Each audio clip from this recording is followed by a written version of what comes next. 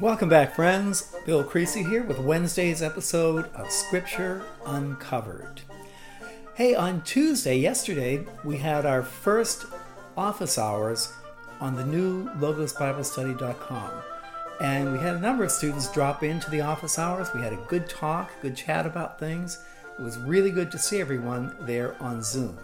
As I mentioned, I'll be having office hours every Tuesday and Thursday from 11 a.m. to noon Pacific time.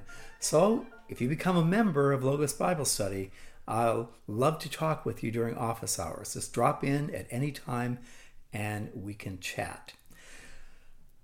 Last time, on Monday, we had Paul at Caesarea Maritima under Governor Felix. Felix was procurator of Judea from AD 52 to AD 60. He termed out, and Governor Festus became procurator from 60 to 62. He succeeded Governor Felix. Now, as I was going through our story on Monday, I neglected to make that transition. The transition happens right before chapter 24 in Acts. So Paul is with Governor Felix at this point. And we begin with chapter 25 at verse 13. Now, Festus had conferred with the council and said, "You have appealed to Caesar you will go." Paul is going to Rome under Governor Festus. Now, a few days later, King Agrippa and Bernice arrived at Caesarea. Now, that's one rank higher than the governor. They arrived at Caesarea to pay their respects to Festus, the new governor. And since they were spending many days there, Festus discussed Paul's case with the king. They were talking about what's on the docket, what needs to be done. And Festus said, well, we have this guy, Saul of Tarsus. They call him Paul now. And he's been here with Felix for 2 years. And I'm not even sure what the charges are. So Festus said to the king, King Agrippa, "There's a man here whom Felix left as a prisoner, and when I went to Jerusalem, the chief priests and elders of the Jews brought charges against him and asked he be condemned. I told them that it's not the Roman custom to hand over any man before he has faced his accusers and had an opportunity to defend himself against their charges. That was guaranteed under Roman law for Roman citizens. So when they came here with me, I did not delay the case, but convened the court the next day and ordered the man to be brought in. When his accusers got up to speak, they didn't charge him with any of the crimes I had expected. Insurrection, thievery, whatever. Instead, they had some points of dispute with him about their own religion and about a dead man named Jesus who Paul claimed was alive. Well, I was at a loss how to investigate anything like that. So I asked if he'd be willing to go to Jerusalem and stand trial on these charges before the Sanhedrin. But Paul made his appeal to be held over for the emperor's decision, and that was his right as a Roman citizen. So I ordered him held until I could send him to Caesar in Rome. Now, of course, Paul won't appear directly before the emperor, but at the imperial courts in Rome. Then Agrippa said to Festus, I'd like you to hear this man myself. And he replied, well, tomorrow you'll hear him. We'll bring him in. So the next day, King Agrippa and Bernice came with great pomp and entered the audience room with the high-ranking officers and the leading men of the city. At the command of Festus, Paul was brought in, and Festus said, King Agrippa and all who are present with us, you see this man? The whole Jewish community has petitioned me about him in Jerusalem and here in Caesarea, shouting that he ought not to live any longer. Well, I found he'd done nothing deserving of death, but because he made his appeal to the emperor, I decided to send him to Rome. But I have nothing definite to write to His Majesty about him. He's appealed his case to Rome. I'll send him to Rome at our expense, Roman expense. But I have nothing to say. I have no charges against him.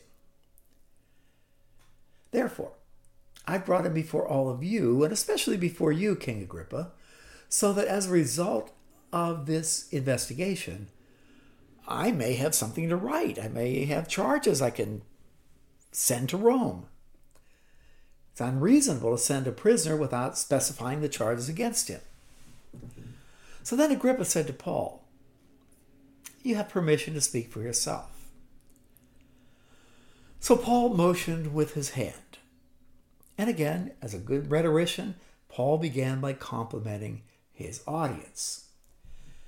"King Agrippa, I consider myself fortunate to stand before you today as I make my defense against all the accusations of the Jews, and especially so because you are well acquainted with all Jewish customs and controversies. Therefore, I beg you to listen to me patiently." Good introduction. Flatter the judge. And Agrippa did know all the Jewish customs. So, Paul continues, "The Jews all know the way I have lived ever since I was a child, from the beginning of my life in my own country and also in Jerusalem. They have known me for a long time and can testify, if they're willing, that according to the strictest sect of our religion, I lived as a Pharisee. And now it is because of my hope in what God has promised our fathers that I'm on trial today. This is the promise our 12 tribes are hoping to see fulfilled as they earnestly serve God day and night. O King, it is because of this hope that the Jews are accusing me. So why should any of you consider it incredible that God raises the dead? I too was convinced that I ought to do all that was possible to oppose the name of Jesus of Nazareth. And that is just what I did in Jerusalem. I was the lead persecutor. On the authority of the chief priests, I put many of the saints in prison, and when they were put to death, I cast my vote against them. Many a time, I went from one synagogue to another to have them punished, and I tried to force them to blaspheme in my obsession against them. I even went to foreign cities to persecute them, Damascus. Now, on one of these journeys, I was going to Damascus with the authority and commission of the chief priests. About noon, O King, as I was on the road, I saw a light from heaven, brighter than the sun, blazing around me and my companions. This flash of a brilliant, blazing light. And we all fell to the ground. And I heard a voice saying to me in Aramaic, "Saul, Saul, why do you persecute me? It is hard for you to kick against the goads." I asked in fear, Who are you, Lord?" "I am Jesus, whom you are persecuting," the Lord replied. "Now get up, stand on your feet. I've appeared to you to appoint you as a servant and as a witness of what you have seen of me and what I will show you. I will rescue you from your own people and from the Gentiles. I am sending you to them to open their eyes and turn them from darkness to light and from the power of Satan to God, so that they may receive forgiveness of sins and a place among those who are sanctified by faith in me." So Paul recounts the road to Damascus story. It's the second time we've heard it here, when it happened and now again. "So then, King Agrippa, I was not disobedient to the vision from heaven. First to those in Damascus, then to those in Jerusalem, and in all Judea, and to the Gentiles also. I preached that they should repent and turn to God and prove their repentance by their deeds. That is why the Jews seized me in the temple and tried to kill me. But I have had God's help to this very day, and so I stand here and testify to small and great alike. I am saying nothing beyond what the prophets and Moses said would happen, that the Christ, the Messiah, would suffer and as the first to rise from the dead, would proclaim light to his own people and to the Gentiles. Well, how's this going over with Festus? At this point, Festus interrupted Paul. Excuse me, you please stop right there. You are out of your mind, Paul. Your great learning is driving you insane. Festus thought Paul was a lunatic. And Paul replied, I am not insane, most excellent Festus. What I am saying is true and reasonable. The king is familiar with these things. I can speak freely to him. I'm convinced that none of this has escaped his notice, because it was not done in a corner. King Agrippa, do you believe the prophets? I know you do. And then Agrippa said to Paul, do you think in such a short time you could persuade me to be a Christian? Paul replied, well, short time or long, I pray God that not only you, but all who are listening to me today may become what I am. Well, except for these chains, again, not literally chains on his hands, but the legal problems that have absorbed Paul for the last 2 years. The king rose, and with him the governor and Bernice and those sitting with him. They left the room, and while talking with one another, they said, this man may be loony, but he's not doing anything that deserves death or imprisonment. Agrippa said to Festus, this man could have been set free if he had not appealed to Caesar. In other words, the king said to the governor, what were you thinking? There are no charges to bring against the man, and now you have committed resources to send him to Rome. And when he gets to Rome and appears before the imperial court, we're going to look like fools. Good job. Great first day on the job, dude. Well, when it's decided that we should sail for Italy, Paul and some other prisoners were handed over to a centurion named Julius, who belonged to the imperial regiment. Julius is a chaser, that is, someone who will escort prisoners to Rome. Now again, Paul is not a prisoner, he's under protective custody, but he's going on that ship along with everyone else. We boarded a ship from Adramyttium, about to sail for ports along the coast of the province of Asia, and we put out to sea. Aristarchus, the Macedonian from Thessalonica, was with us. So Paul has a friend with him. Again, he's not in prison. He's not under arrest. He's under protective custody. So what they're going to do is sail from the new harbor at Caesarea Maritima, a harbor built by Herod the Great, an artificial deep water port that dominated the trade coming into that part of the world. And they're going to hop, skip, and jump up the coast north until they get up to the corner of the Mediterranean, the northeastern corner.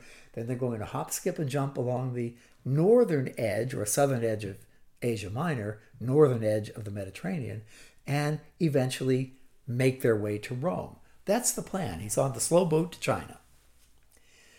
So, the next day we landed at Sidon. So from Caesarea Maritima to Sidon, past Tyre up onto Sidon, a one-day journey. Julius, in kindness to Paul, allowed him to go to his friends so they might provide for his needs. And from there we put out to sea again and passed the lee of Cyprus because the winds were against us. So they get to Sidon, and Julius, the centurion, allowed Paul to go ashore, have dinner with his friends, stay overnight, just be back on board the ship in the morning. Note, a centurion who loses a prisoner pays with his life. Remember the Philippian jailer? Remember the guards who were guarding Peter? No, if Paul were a prisoner, Julius would not allow him to go ashore and have dinner and spend the time with his friends. But they do.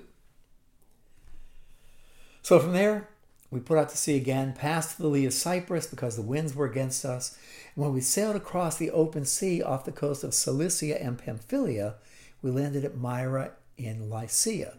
So they're making their way across Asia Minor, the southern edge of the landmass of Asia Minor, modern-day Turkey. They're making their way across, hop, skipping, and jumping.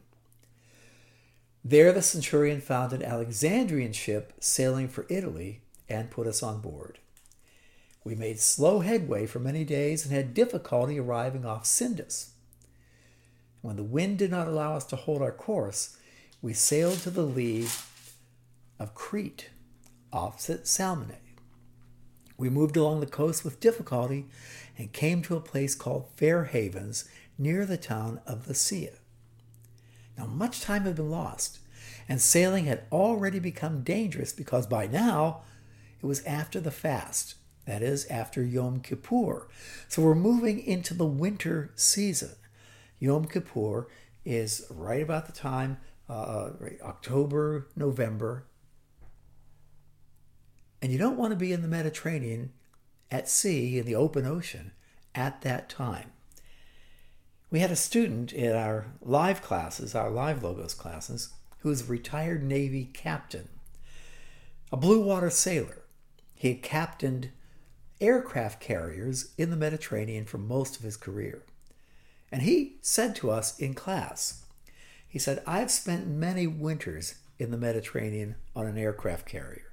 Now, an aircraft carrier holds 6,000 people. It's like a small city. And he said, I've sat in the captain's seat looking out over the deck of the carrier, and I have seen that carrier 45 degrees to one direction and then immediately 45 degrees back to the other.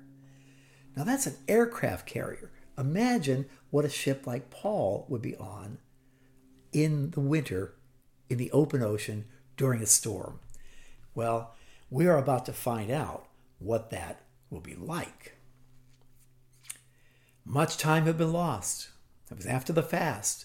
So Paul warned them, men, I can see that our voyage is going to be disastrous and bring great loss to ship and cargo and our own lives. If you decide to go into the open sea at this time, we're in trouble. But the centurion, instead of listening to what Paul said, followed the advice of the ship captain and the owner of the ship. Well, of course. Why would they listen to Paul? I'll tell you why they should have. Paul had spent a great deal of time aboard ships. Remember, Paul wrote to the Corinthians and he said, 3 times I was shipwrecked. 3 times. Well, actually it will be 4 because here's another one coming up. But Paul, they didn't listen to him. They listened to the ship captain and the owner, of course, who wanted to get the cargo where it was to go on time. And since the harbor was unsuitable to winter in, the majority decided that we should sail on, hoping to reach Phoenix and winter there. This was a harbor in Crete, facing both southwest and northwest. So they're on the island of Crete. Now, I've been on the island of Crete many times in our Footsteps of St. Paul journeys. We've taken a 4-day cruise in the Aegean during that time, and it's a beautiful island. And we have friends on Crete, actually. And next time we're there, I'm hoping this coming year in 2022, we'll be able to visit and have dinner together with our friends on Crete. But they're on Crete at this point. Now, they have to push out into the open sea. But it's a pretty tricky thing to do. So when a gentle south wind began to blow, they thought they had obtained what they wanted. So they weighed anchor and sailed along the shore of Crete. But before very long, a wind of hurricane force called a nor'easter swept down from the island, and the ship was caught by the storm and could not head into the wind. So we gave way, and we were driven along. They're pushed out to sea in the midst of a hurricane force storm. What is going to happen to Paul? I'm going to leave you on a cliffhanger. We will find out on Friday. Oh, be sure to come back. We have a real adventure coming up. And be sure to visit logosbiblestudy.com and check out the brand new website and all the features on it for our Logos members. Hey, thank you for being with me, and I'll be back again on Friday. Blessings to you. Bye-bye now.